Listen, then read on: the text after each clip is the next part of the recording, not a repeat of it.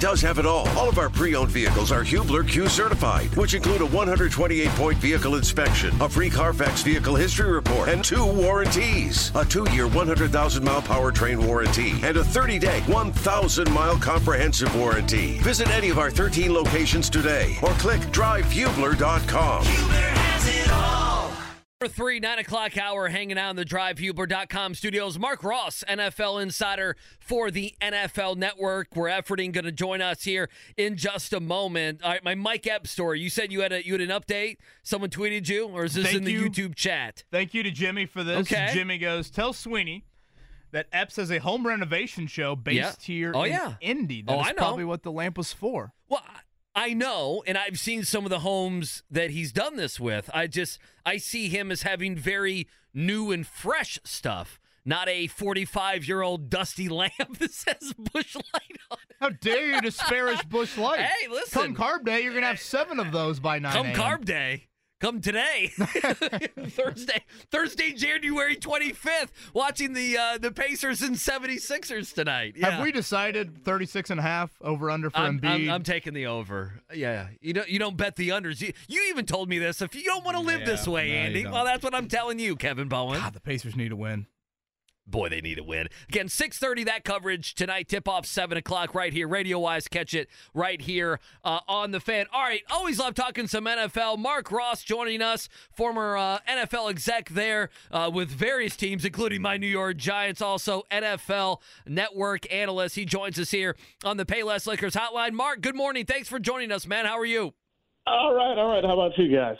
Man, we are fantastic. Jacked up over these games and Super Bowl in a couple weeks. We're sad the Colts didn't make it, and they have a lot of decisions. We can dive into that here in just a second, but I wanted your thoughts. I mean, the big news coming down last night, Jim Harbaugh back to the NFL. Jim Harbaugh with the Chargers now on a 5-year deal. What are people in NFL circles saying about that reunion with Harbaugh and the Chargers? And boy, we've done the exercise, Marc, around here. That AFC next year is going to be absolutely loaded.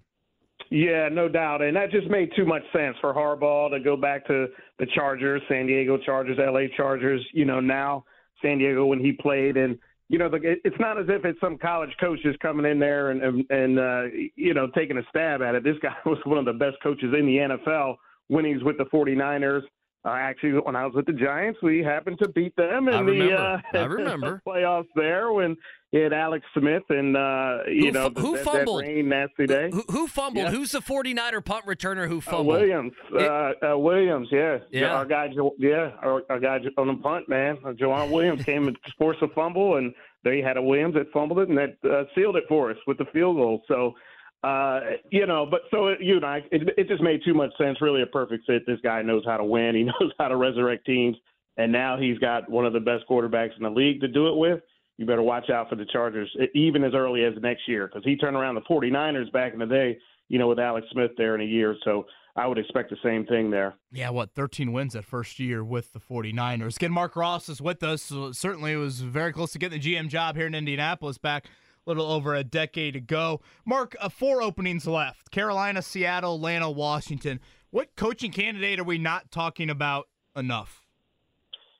Oh, man, he put me on the spot with that one. One not talking about, I think Evero down there, talking about Carolina, the job with the defense coordinator there, Jiro Evero, who really that held them together when the Carolina, as bad as they looked this year, and the job he did on that defense to have such a bad team, and you're just fighting. That said something about a coach, and it's not about X's and O's, and it's about leading men. It's about leading a team and galvanizing a team and bringing them together. Kind of how Antonio Pierce got that job with the Raiders. It's really just, okay, here's a guy that came in here, and obviously the players love this guy and they want to play for him and they're motivated by him. There's something to that, and you have to take that into account. And I think Evero did that similar thing with the Panthers. Steve Wilkes did it last year with the Panthers, then got let go. And you see the job he's still doing there with the 49ers now. So, he kind of would be a guy that you're looking for. Marc Ross with us here on the Payless Liquors hotline, former NFL front office exec, scout for over 20 years, a great follow on Twitter, and he's on the NFL Network as well. Boy, tons of things we can go to. Just as a follow-up, Marc, with that, I wrote down Patriots, Chargers, even though that one, we'll see how that works out, and at least Raiders, and I feel like there's another team or two. We've had like half the openings hire a coach before a general manager. Now, someone like Washington hired a general manager, Carolina, and then they'll bring in their guy. I guess you were in these front offices. What is that relationship when one gets hired before another? I guess, are you surprised that half these jobs have a coach before a GM? Yeah, really so. And I've had it both ways. When I was with Philly, before Andy Reid got there, it was kind of all over the place. But it was front office centric. Andy came in. Andy Reid had all the power. He ran the show. Great. We won. We did all the things. Andy respected what we did on our side of the building. Worked closely together. Then when I got to the Giants, they were historically GM centric. GM made the decisions. Jerry Reese was our head coach. Jerry Reese our GM. Tom Coughlin the head coach. Ownership, that was the structure, but everyone knows that. So as long as everyone in the building kind of knows who the guy is, there's no such thing whenever you hear we're going to collaborate and it's 50% and do it. That's just not true. Someone and everyone in the building has to know what guy has the final decision when you're making decisions, because there's never going to be 50% on everything. But that being said, I always think there should be the GM in place first and then the coach, because the GM is really looking out for the long-term stability of the team, the foundation of good decisions, and coaches are more so, hey, I got to win or I'm up out of here, there was more stability in the past with GMs. Now those guys are kind of getting turned over, but more so the coaches that I've been around, and even the best ones, are looking more so of, I got to get this W now. I got to make decisions for right now as opposed to the now and the future. So, yeah, it's been a little bit of a surprise that they've been jumping on a lot of these coaches first. Yeah, no one even talks about it anymore. That's the reason I was like, all right, so I guess this is a thing we do. Marc Ross, NFL Network here on The Fan on this Thursday. Natural transition then. Bill Belichick, why is he not the head coach in Atlanta? Is Bill not having a job more on him, or the NFL doesn't mind hiring these offensive young coaches? They don't mind doing that anymore. Yeah, that's just the thing now. Hey, just hire who's on that Shanahan tree, the next young coach. Callahan got a job now, and there's been success with those guys, and a couple of them in the playoffs now, and the McDaniels of the world, and McVay, of course. And so owners, the NFL is a little bit of a copycat league, are looking at, we want the new, hot, young, fresh coordinator to help our offense, help our quarterback, get us a quarterback, whatever that may be on the offensive side of the ball. And also, to be honest, a lot of owners, GMs don't want to deal with, hey, I'm Bill Belichick, and, man, this guy's walking around the building, and is he going to want his own people and get me out of here, or deal with that sort of personality? You would think, okay, we get a Hall of Fame, maybe the greatest coach of all time in here, he'll help us, but a lot of people don't want to deal with that, just to be quite honest. And I'm sure from the outside, people said, no, we're not even going to pursue Belichick. Whatever interviews he's gone on, whether it's Atlanta, that's a strong possibility. Whatever has gone on there might have been things where Arthur Blank said, you know what, no, we just don't want this. So a lot of variables to it, but bottom line is kind of the new, fresh, young offense coordinator type, and this guy's Bill Belichick. Do we want to have to deal with this guy?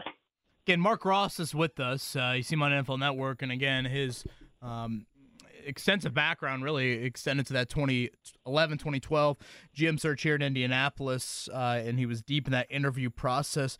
Marc, I'm just kind of curious, like, for a GM candidate, what is the interview process like? Team A calls you, they fly you in. I know probably a lot of this can be done virtual now, but what are you presenting? If you are the candidate, what are you presenting to a team during a GM interview?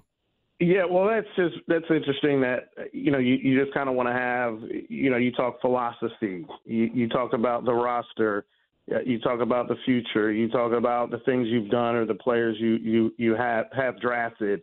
But every owner, I did a bunch of them, fortunately at the time I did a bunch because there's a lot of interest, but unfortunately in hindsight, a lot of factors that went into decisions that were made. But sometimes even owners are just looking to pick people's brains of different teams, and a lot of them aren't real interviews. It's just, hey, they got a guy, but hey, let's see what they're doing at that organization that's doing really well. But you're really just trying to talk philosophy and plan and future and the landscape. When I went, it was interesting. Irsay, I was there with him, but that was when Andrew Luck and Peyton was still there. The Andrew Luck decision. So, and then RG3 was coming out too. So we kind of talked about that a lot, and of course I'll remember that, the decisions that were made around that.